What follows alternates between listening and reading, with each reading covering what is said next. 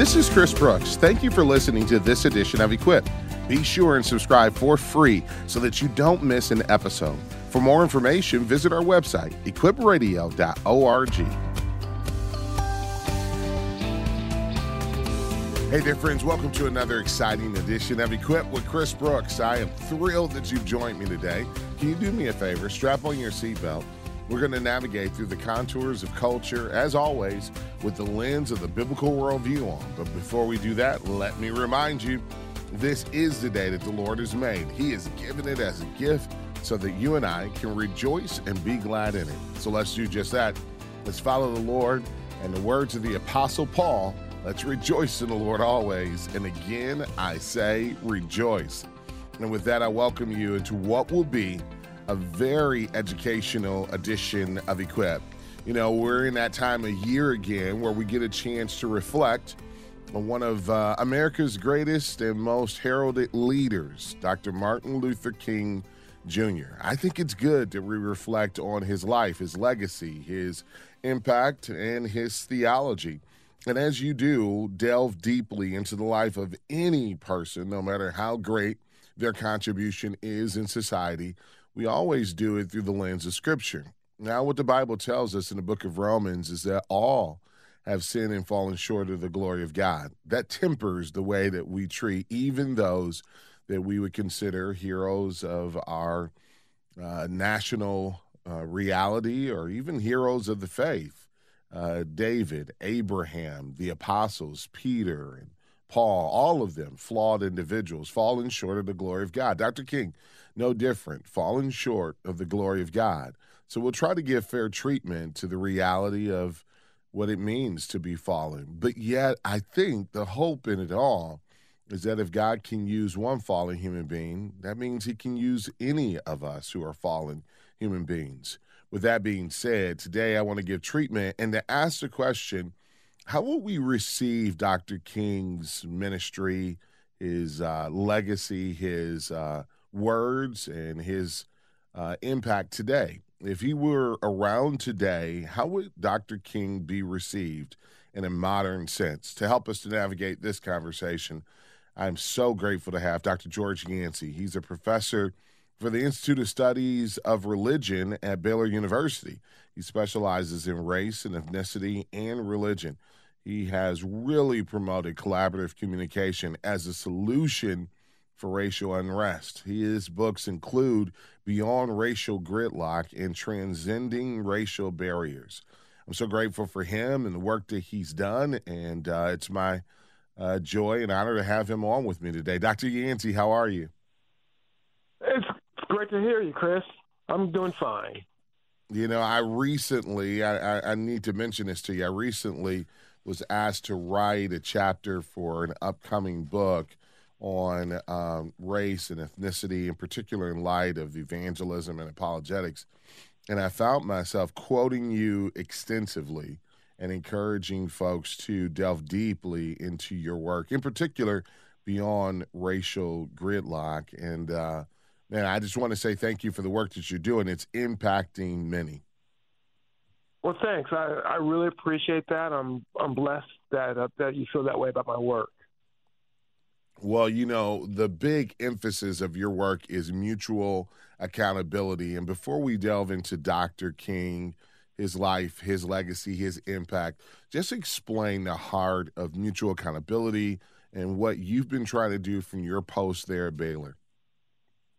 Well, I believe that the key towards our racial healing or dealing with the racial alienation is to learn how to have productive conversations with one another. We solve problems by considering not just our own needs, which you have to do, but the needs of others.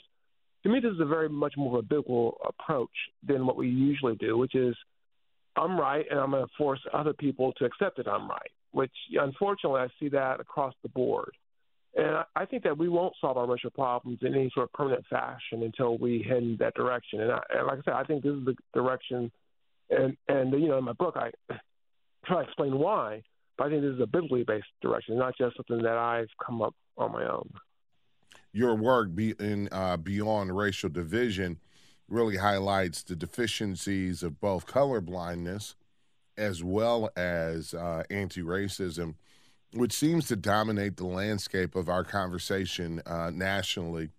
So again, I say all that just to encourage folks to take seriously your work, to read it beyond just this conversation. But let's get germane and focus our conversation, the rest of our conversation, on the life of Dr. King. It's interesting. I was talking to his niece not too long ago, Dr. Elvita King, and I asked her what it's like going into schools now, talked about Dr. King to kids. And she said something that surprised me, and that is that while a lot of people still know his name, interestingly, increasingly, a lot of the younger kids don't know what he's done. Some, when asked who is Dr. King, respond, oh, he's the guy who freed the slaves, or he was one of America's founding fathers. So, who was Dr. King for those who may not really know who he was? Well, I mean, obviously, King was the one who freed the slaves. Wow, I did not know our education was that bad. But he was the one that led the civil rights movement, the modern civil rights movement. After slavery had been abolished, African Americans were still a second-class citizen in so many ways. In our political participation, we couldn't fully participate in our economic activities, and the way we're stigmatized, so many ways. And so King led the movement that ultimately led to a lot of the modern civil rights laws. I believe King's movement changed African Americans, and I'm not saying that there aren't still institutional racism out there and things of that nature, but it really eliminated or started the process of eliminating the notion that African Americans could be made second-class citizens without any sort of recourse. Yeah, and I think, and his movement. Go ahead. Yeah, I was just going to say, to your point, I think one of the things that he helped to recognize is that racism went beyond just individual treatment, interpersonal relationships. I think what he helped to bring awareness to is the fact that fallen human beings organize themselves into societies with structures, and that fallenness goes beyond just our interpersonal relationships. We tend to, throughout human history, codify our sinfulness, our marginalization towards one another. We turn it into policies and laws, and those live beyond any one person. So you can remove a person, but those laws, unless they're changed, unless they are adjusted, unless policies are rebuked in many ways, that are marginalizing or dehumanizing people, that can continue on beyond just one person. Yeah, and the laws that King was fighting against were much more overtly racist. Yes. I mean, we talk about institutional racism today, and you don't have those sort of overtly racist laws. And another thing I just have to mention about King and what makes him such a great man of his time is that there was pushback other than King. A lot of that pushback was much more hostile, much more teetering on violence. King's philosophy, his nonviolent philosophy was, I'm going to care about the white person as well as the person of color. I'm going to care about the soul of this white person, because what's happening to this person is they're deadening their soul by engaging in this racism. And you don't confront that with a gun. You confront that with nonviolence. And his philosophy of nonviolence, which I read about in grad school and early in my career, is very captivating as to this is how we can change society in a way which is not just about gaining power, but gaining lives. And this is what made King such a great leader that he was. I think a lot of what we have today, where he is responsible for delivering. Yes. Once again, not that we've solved everything, but he took us qualitatively to a much more higher level, much more stronger sense of ending racial alienation for his time. And it didn't have to go that way. If other leaders had been in power, it could have gone to a darker place.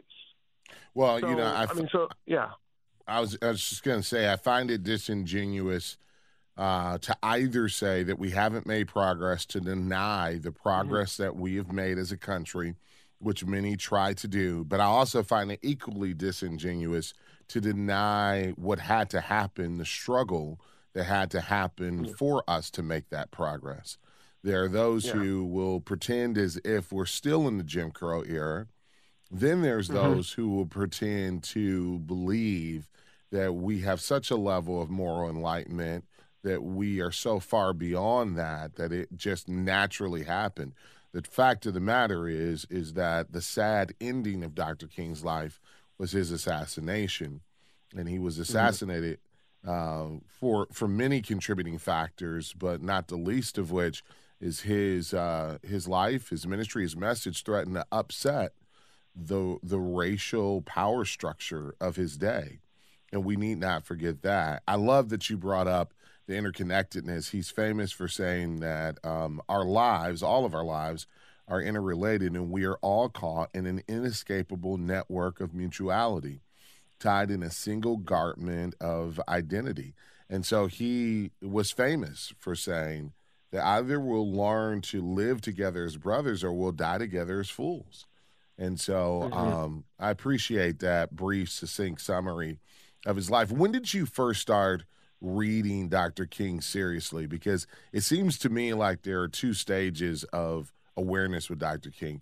There's the general soundbite awareness, the stuff that maybe you get around this time of year, peripheral. And then there is the level of maybe enlightenment, understanding that comes from reading him seriously and really unpacking his genius, his way with words. I call him the most quotable leader, the most tweetable leader America's ever produced, probably. So when did you start reading him seriously? Yeah, it was very early in my career. I'm trying to think. I don't think it was grad school per se, because really in grad school I wasn't doing a lot of research on racial issues. So I think it was early in my career when I was more interested. Part of it as a Christian is I've been wanting, and I hope I've articulated, a Christian response to racism. And so he was one of the sources I looked towards to sort of, think about more deeply about it. And that's when I started to read King in his own words. Because, a lot of times, what I think happens with most people, I understand, not everyone has the time or inclination to read, King in his own words. But a lot of people, they'll listen to his speech, I Have a Dream speech, or they'll hear this and hear that about him. And people talk about King.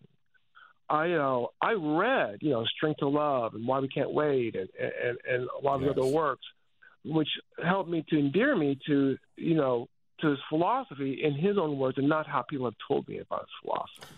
Yeah, I would encourage folks to do that. I think Strength to Love is a great place to start. I think The Measure of a Man is also a really good book for him.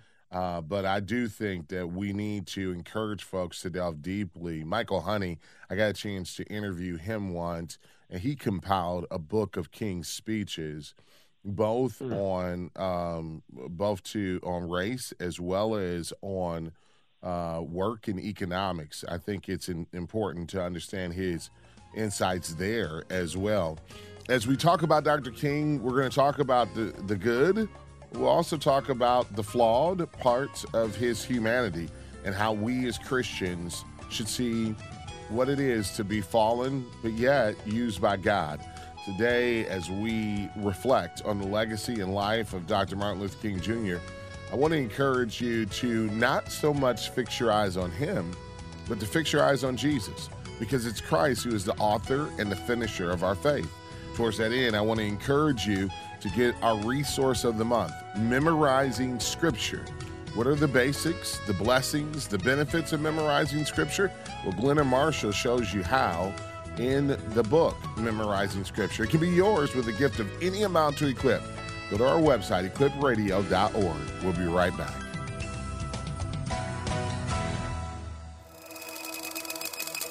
Every new year, we set goals and resolutions, but I've got one that every Christian needs to put on their list: memorizing Scripture. It's a powerful and essential part of our spiritual growth. To show you how serious I am about it, I want to send you a book to help you get started.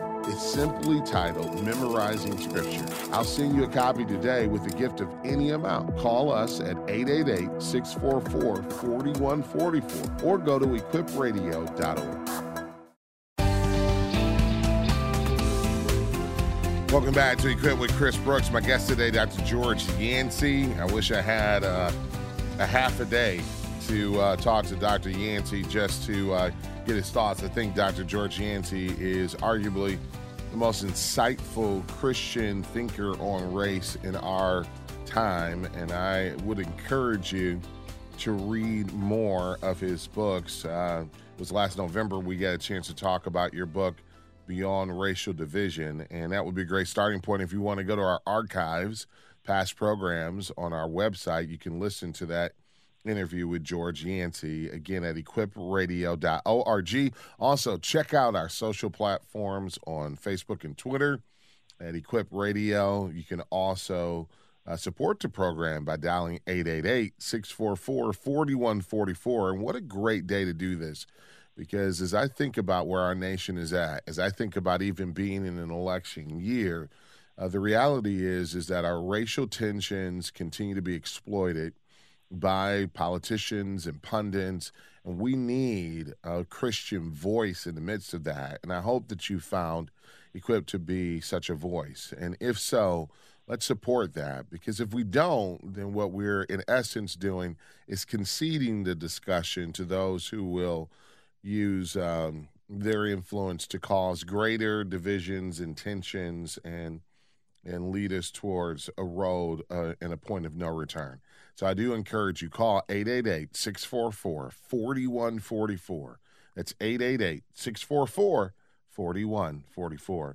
Dr. Yancey, I'd love to hear your thoughts as someone who has not only studied deeply about race and ethnicity, but also Dr. King more particularly.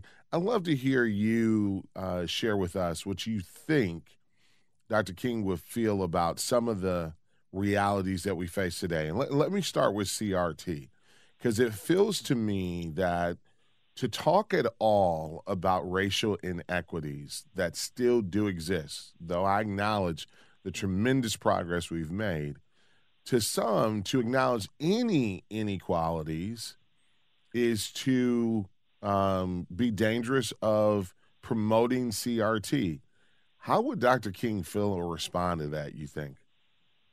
Yeah, it's always tricky to try to put yourself in the mind of someone else and say, well, this is what this person would say. So I want to be very careful on this. I don't know how King would approach CRT, whether he would embrace it completely or offer his critique of it. I think that there are probably certain elements of it or expressions of it he'd probably be uncomfortable with, but the recognition of institutional racism and persistence of racism, I think that he would accept. I do think, once again, I'm speculating, I do think he would be discouraged by the way some people have used hostility towards CRT to oppose even discussing, institutional ways in which racism still matters. The way that some people would use it in order to shut down conversations, in order to not listen to what people of color have to say. I feel more confident that he would come down that way. Whether he would accept CRT in its entirety, I think that's an interesting question. I think that you could probably argue, maybe he would have, but I think that there's a chance he might not have. But the way it's been used as a political football, I think is depressing, a little bit depressing to him. Yeah, and I think that the cautionary tale here is that what we need to make sure we don't do is to say there's no space to have any conversations about the way race is constructed in our country, the way it has been used and manipulated, the way it currently is by some. To deny that is to deny one of the great doctrines of the Christian faith, and that is classically called hermeneutiology, or sin, and the sin fallen nature of humanity. The narrative, the narrative arc of Scripture, of progressive revelation, is not that gets better or improves.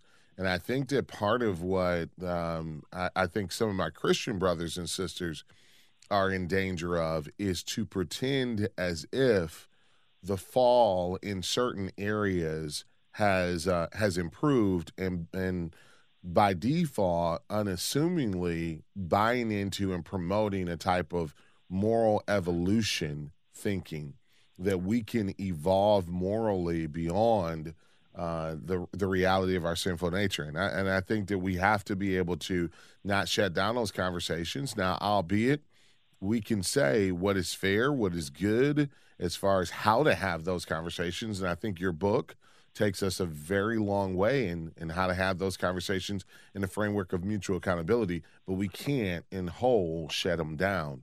Let's go to the other end of the spectrum and let's talk about anti-racism.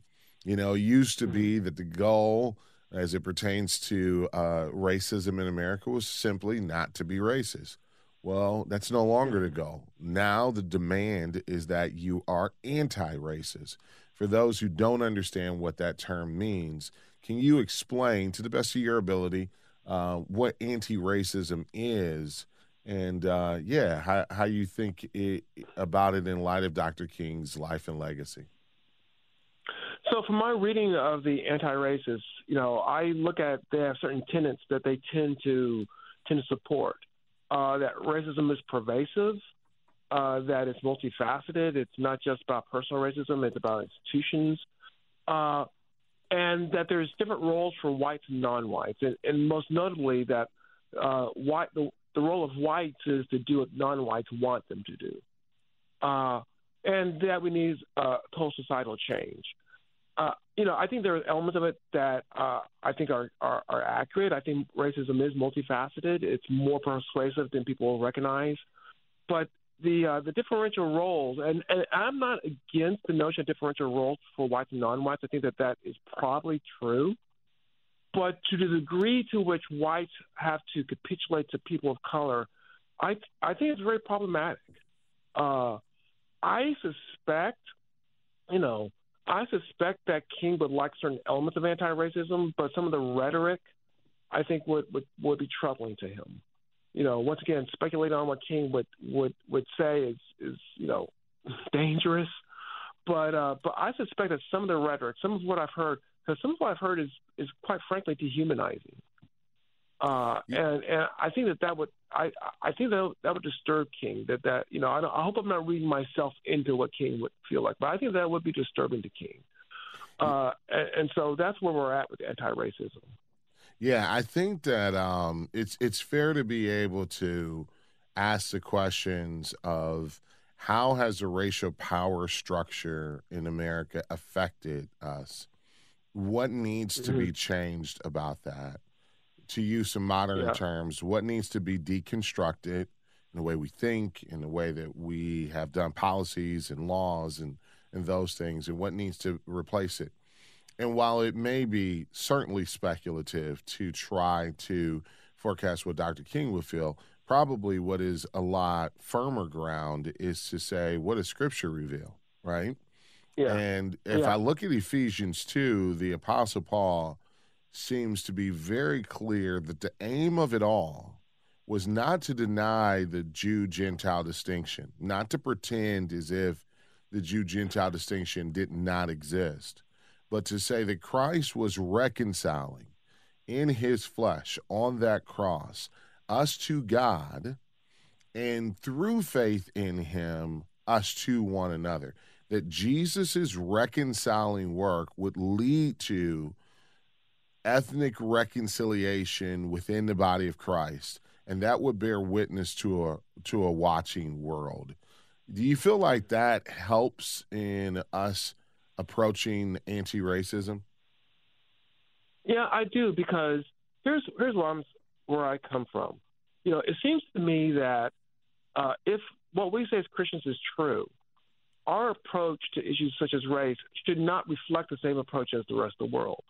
Yeah. I understand the attraction of anti-racism for a person of color, especially one who has felt some of the issues that we're talking about, who may have felt personal racism, may have seen institutional racism impact him or her. I understand it, but then the temptation is to take that feeling and take some of those calls for justice and determine the calls for revenge. Yeah. And Yeah. and I see that in some of the anti-racism writing. Just one piece. There's a condemnation of white women crying. Now, I just don't get that. I mean, Yeah. you could disagree with someone, but someone's emotions, let them have those emotions, and then we work together. But it's almost like, no, you have to act the way that we want you to act. And I think no matter who we are, when we get into that stage, we are really dangerous because then our human depravity tends to really rear its ugly head. Was Dr. King a believer in color blindness? After all, one of his most famous quotes is, "I have a dream for my 4 little children that one day they will live in a nation where they will not be judged by the color of their skin, but by the content of their character." Some have used this as an argument for color blindness. We'll talk to Dr. George Yancey about that and so much more on the other side of this break. I want to encourage you to find out more about our guest and about our resource by going to our website, equipradio.org. We'll be right back.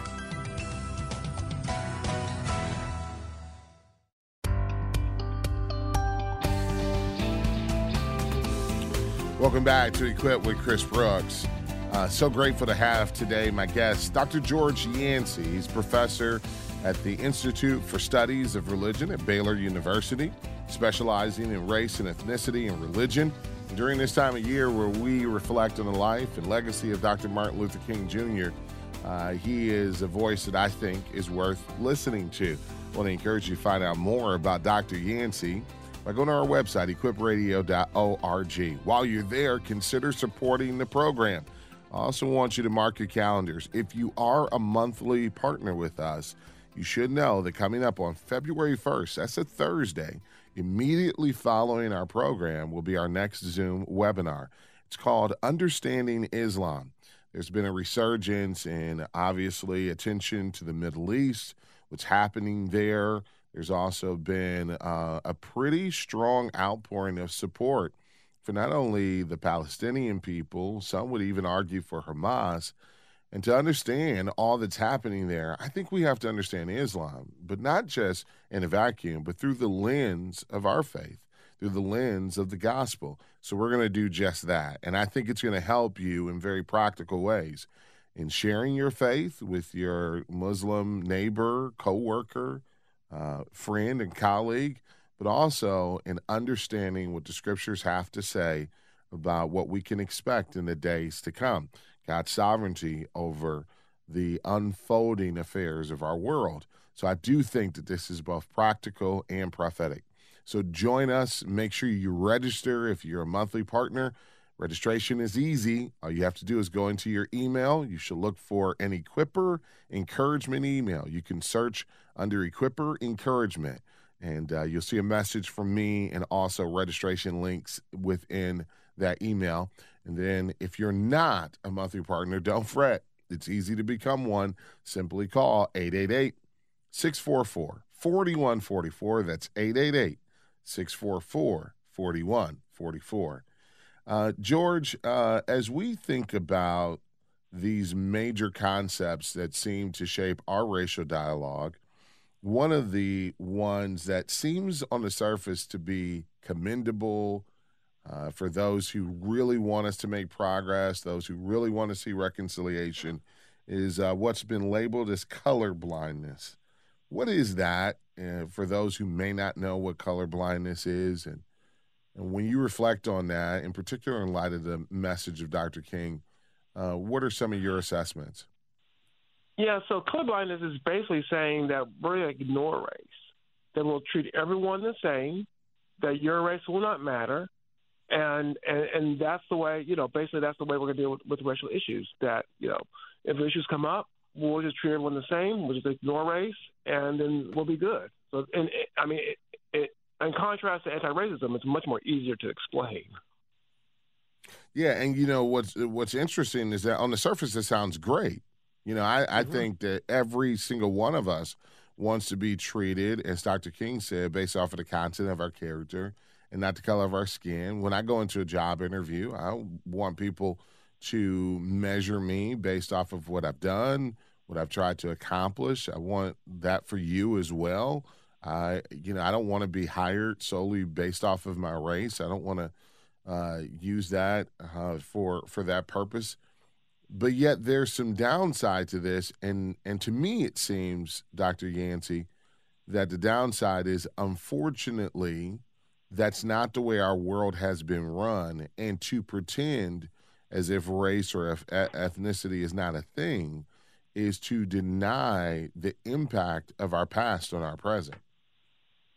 Yeah, so that's when I talk about racial issues and colorblindness, that's the thing I point out. Like, colorblindness would be great if we lived in a totally fair world. If race really did not have, like, for example, we could be relatively blind about hair color because really hair color doesn't matter that much. Some people may prefer blondes or redheads, but really, in the big scheme of things, it really doesn't matter that much. We know through a lot of studies that our race still impacts us, that African Americans and Hispanic Americans are less likely to get a job interview simply because of their name, is Leroy or Juan. We know that healthcare system treats people differently by race. Now, I'm not talking about a Jim Crow type of situation, so I don't want people going off saying, oh, we know they're Jim Crow. I know that. But research has shown that people are still treated differently by race. Jarvis Law Black, still a reality. So colorblindness would be great if we truly treat everyone the same by race. But since we don't, and since our society doesn't, it becomes problematic. Well, and I think even further, now going back to Scripture, what Jesus and the apostles seem to drive home again and again is that one of the ways that the power of the gospel would be demonstrated would be through the reconciling work of Christ to bring for them, Jew and Gentile together, nations together. And I think that the colorblindness approach in many ways undermines unintentionally the power of the gospel to be able to say, yeah, there are cultural barriers that if we didn't have Christ would legitimately separate us. But because we are in Christ, we don't lose those ethnic realities, but we have a greater power, i.e. his blood and the sacrifice on the cross, that brings us together to form a new identity whereby which we become brothers and sisters in Christ. I think the gospel is the answer to this. Yes, the gospel definitely gives us an overarching identity by which we can see each other as brothers and sisters in a way that's much more harder without it. And so, that's part of I think the solution the gospel has to offer. I think it goes beyond that into looking at human depravity. But part of it is that, I must look at everyone as an image bearer. And Yes. So I'm not free to hate anyone. And even if they're not a Christian, then they're still my neighbor. But if they are a Christian, they're my brother and sister. And if I have that attitude, that goes a long way in dealing with many of these issues. I talked about the book of Romans reminding us that even when we look at people we admire, and I do in many ways admire Dr. King and have, like you, tried to reflect deeply on his work, and in my writing even build upon some of the ideas that I think are most redeemable in his anthropology, because I do think one of the areas of theology that Christians have not taken seriously enough, at least up until this generation, is anthropology. It seems like anthropology is just one of those areas where you could be a heretic and still be accepted. And I think that that's sad. But as much as I commend Dr. King there, you wrote an article not too long ago, a few years ago, of kings and fallen heroes. And we got to talk about some of the sad parts of Dr. King's legacy. I'd be remiss if we didn't talk about those things.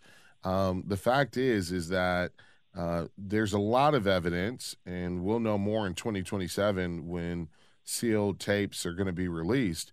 But there's a lot of evidence that Dr. King exploited women, had many affairs, How do you deal with the sad parts of his legacy as you reflect on his life?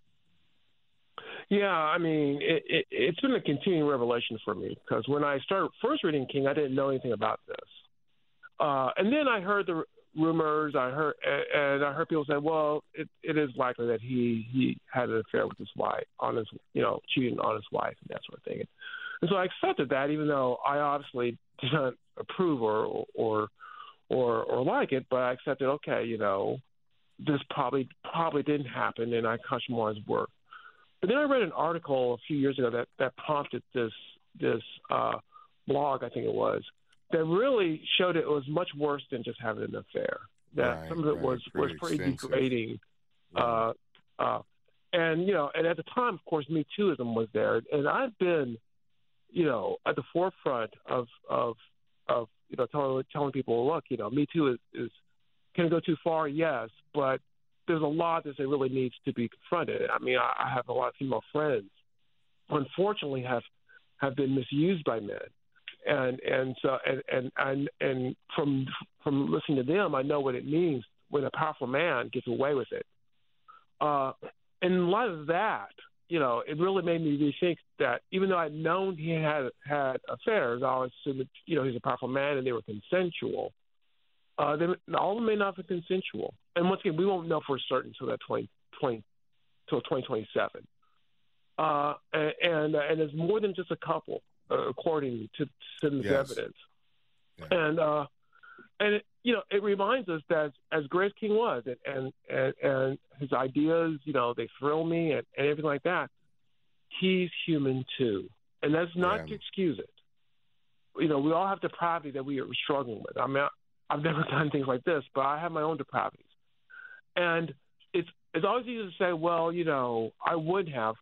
Unfortunately, I'm not just talking about King here, I've noticed a pattern of powerful men who use their power to exploit women.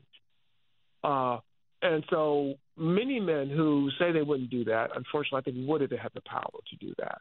And only if we really are walking closer to the Lord can we get to the point to where perhaps we could become confident that we wouldn't have. But still, we must be humble, knowing that, when we have this sort of power, that there's temptations to do some of these evil, awful things. Yeah, so, I just want to be honest about it. I mean, I just yes. I love King, but I don't want to be a sycophant. I don't want to put him on a pedestal that he doesn't belong to be on. Yeah, we have a natural reflex, in particular, if you're raised in the African American community, to defend him from all allegations, attacks, and some of those have been racialized. But we also have to also be honest about, again, the fall, the 100% reality that connects all of us is that we all are in need of salvation. We all are 100% connected through our sinfulness and nature.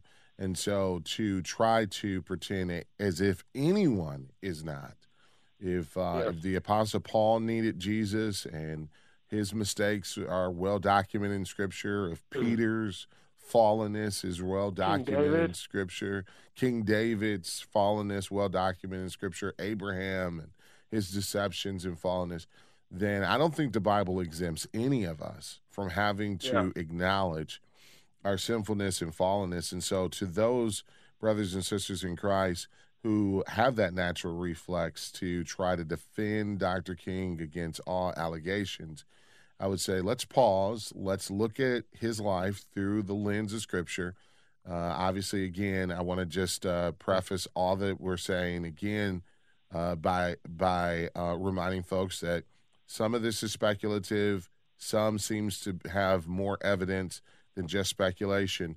But if true, all of these things have to be condemned with the strongest voice in order for us to remain faithful to the teachings of theology and the doctrines of Scripture and to the message of Christ. And I think that our ability to have that consistency actually is what adds credibility to our gospel witness. Now, we can do that with Paul, with David, with Peter, with Dr. King, without denying those things said and done that do align with Scripture.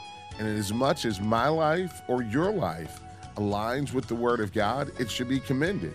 In the areas where my life or your life does not align with the Word of God, it should be condemned.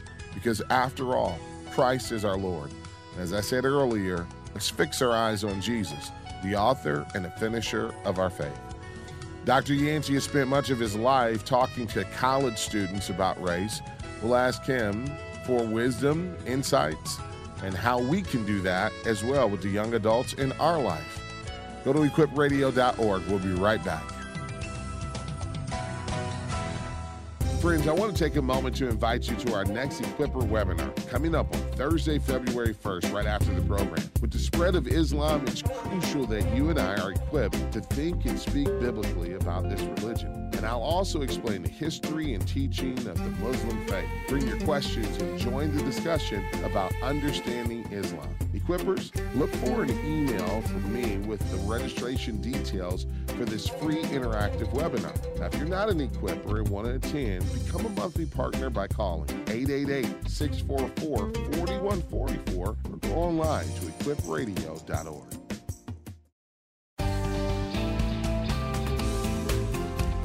Welcome back to Equip with Chris Brooks. Understanding Islam is going to be our next Zoom webinar. You can register today. I encourage you to do so. Go to our website, equipradio.org, to find out more. And if you're a monthly partner, all you got to do is go into your inbox in your email, type in Equipper Encourager, and you can register at the link there.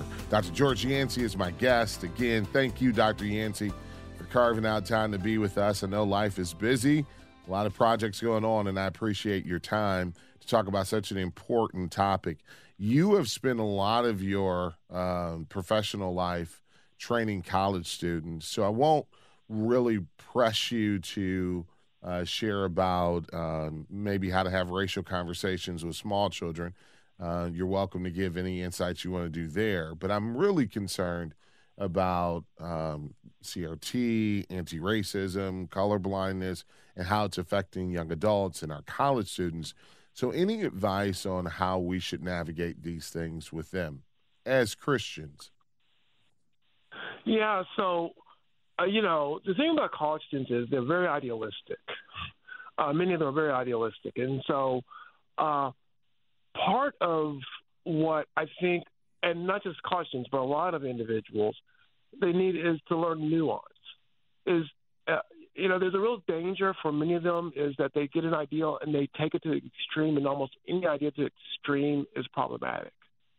Love to the extreme becomes codependency. Discipline to, extreme can become abuse.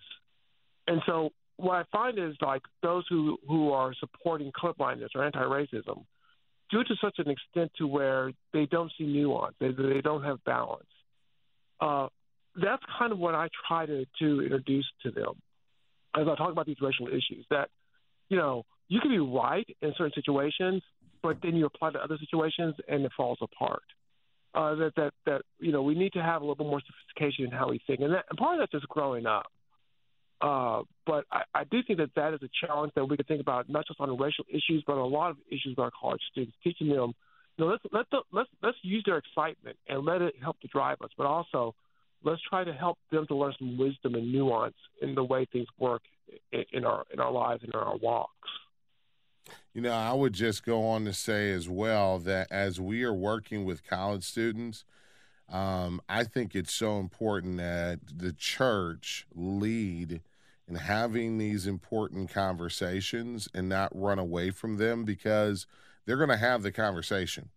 They're going to be talking to one another about what's happening in the world around us, trying to make sense of our world. And when the church refuses to give an answer or to engage in certain conversations, in essence, what we're doing is conceding, as I said earlier, we're conceding the ground to anti-gospel thoughts and ways of living. So I do, encourage the church to have these tough conversations, center it on the gospel, continue to encourage people to keep their eyes on Jesus, and look to practical voices like Dr. Yancey on how to navigate and nuance these things. Dr. Yancey, what's on the horizon for you? I recently read that you submitted a script to a manuscript to Temple University Press. I know you got some things around the corner. What's coming up for George Yancey? Yeah, so I have written a book on anti-racists, people who are anti-racist, not anti-racism. I'm not arguing about anti-racism in a sense. And yeah, I have a book contract, and I don't know when the book's going to come out. I'm hopeful it's going to be late this year. It could be next year. The joyful world of publishing. Well, it's still too early. I mean, I don't know how. They haven't given me a schedule yet, but we have turned in the final manuscript before the queries, of course. And all. I don't know if you ever read a book, but you'll get the queries and you'll get the copy editing. But our manuscript's been turned in, so we'll see. So that's my immediate big project, and then I'm just working on some research articles. Well, we appreciate you, and again, we appreciate your time. And for those who don't know Dr. Yancey, one of the reasons why I want to have him on is that you're one of those individuals who, yes, writes about race, but you are deeply, deeply committed to the message of Christ and taking that seriously and how that shapes your life and how that should be integrated into all of who we are, including our professional work. And I'm grateful for that commitment. So thank you, Dr. Yancey, for all that you're doing, and our prayers continue to be with you, brother. Thank you, and God bless. Friends, as we consider the life and legacy of all of God's people, including Dr. Martin Luther King Jr., let us celebrate the good, and let us look at the fallenness as a reminder to us of our common need for salvation. We all need the gospel. I need the gospel. You need the gospel. And if you find yourself in longing for forgiveness, for grace, for mercy, know this: salvation is found in Christ alone. Repent from your sins. Avoid the wrath that is to come. Cling to Jesus. You can learn more about a relationship with Jesus, putting your faith in him, by dialing 888-NEED-HIM. That's 888-NEED-HIM. Until we're together again next time, as always, remember, Equipped with Chris Brooks is a production of Moody Radio, a ministry of Moody Bible Institute.